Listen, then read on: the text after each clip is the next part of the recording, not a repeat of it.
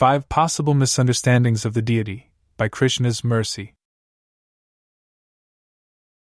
तस्य संदिदिहे बुद्धिर्मुहुः सीता निरीक्षतु आम्नायानां योगेन विद्या प्रशिथिलामिव दोहखेन बुबुधे सीता हनुमान लंकृताम संस्कारेण यथा हीना वाचमर्थांतरण गताम.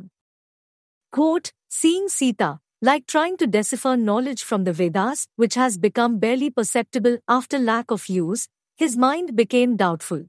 As Sita was not decorated, with difficulty Hanuman could recognize her, like understanding a text which has gotten a different meaning due to a lack of purity. Valmiki Ramayana, Sundara Kand, 15.38-39. 1. A statue. Oh, what an interesting piece. Maybe we can take pictures in front of it.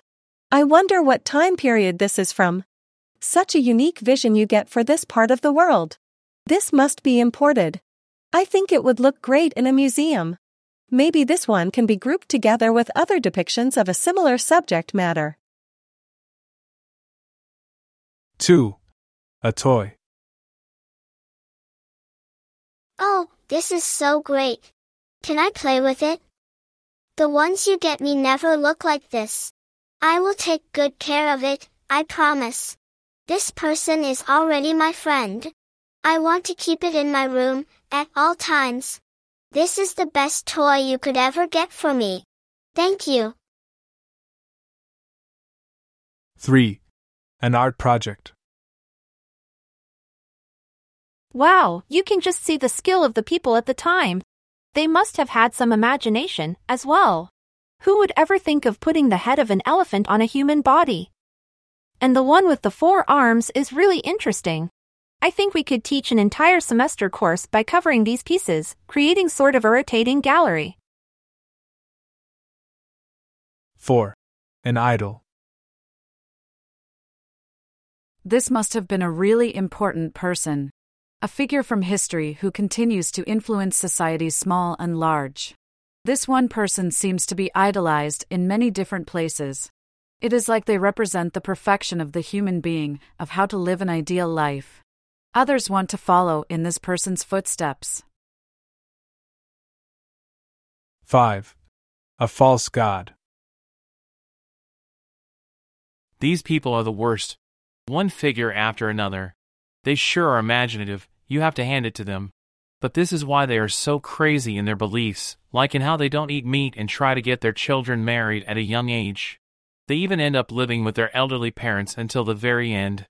Hello? Ever heard of a nursing home? They worship these false gods of a demonic origin. You can't just bow down in front of a statue. That is craziness. It is sinful to create an image of the Almighty in this way. These people have all sorts of wacky ideas, like the continuation of the existence of the soul, the changing of bodies, the influence of time, action and reaction, cause and effect, the 24 elements of nature, the difference between matter and spirit, and even that thing they refer to as yoga. This is all just madness. Religion is simple. They must repent for their sinful ways.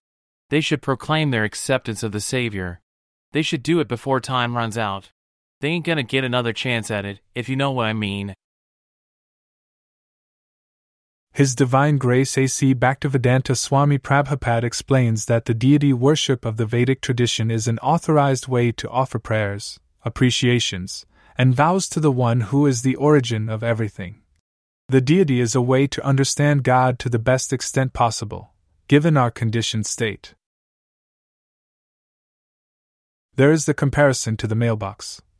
Based on its construction, it is like any other box. Except letters and parcels cannot be placed into any receptacle. The mailbox is authorized to accept items, with the promise of future delivery to reach the intended destination. Deity worship functions in a similar manner. The original construction is from resin, stone, marble, brass, and so forth, but through an authorized process the final product becomes spiritual in nature. This is based on both the process of purification through installation and the viewpoint of the worshippers. That is to say, the deity remains a statue to the less intelligent. Those who are not familiar can have a mistaken understanding of the Archavigraha.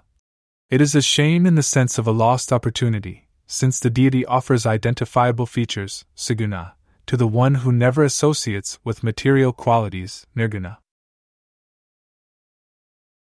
There are cases in history where the Archavigraha is unearthed. It is discovered by someone, either accidentally or through a roadmap provided in a dream. This kind of deity was worshipped originally.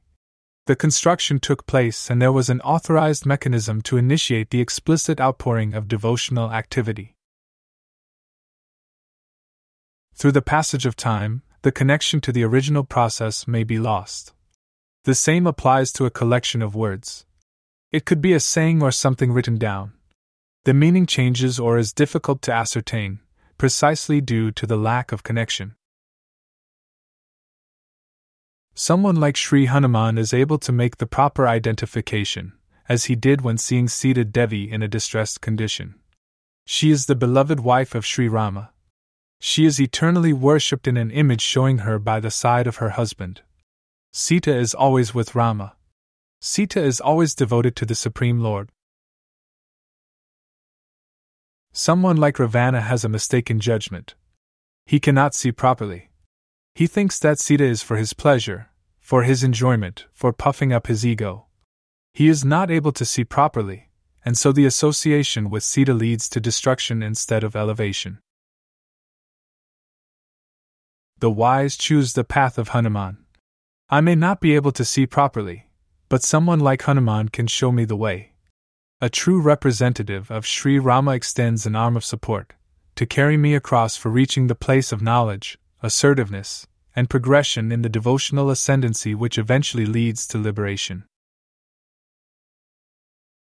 In closing, Rama a representative to send, for helping hand to extend, such that possible now to reach, through wisdom to teach, and guidance to show, like Hanuman to know. That woman Sita Devi who deciphered the meaning true.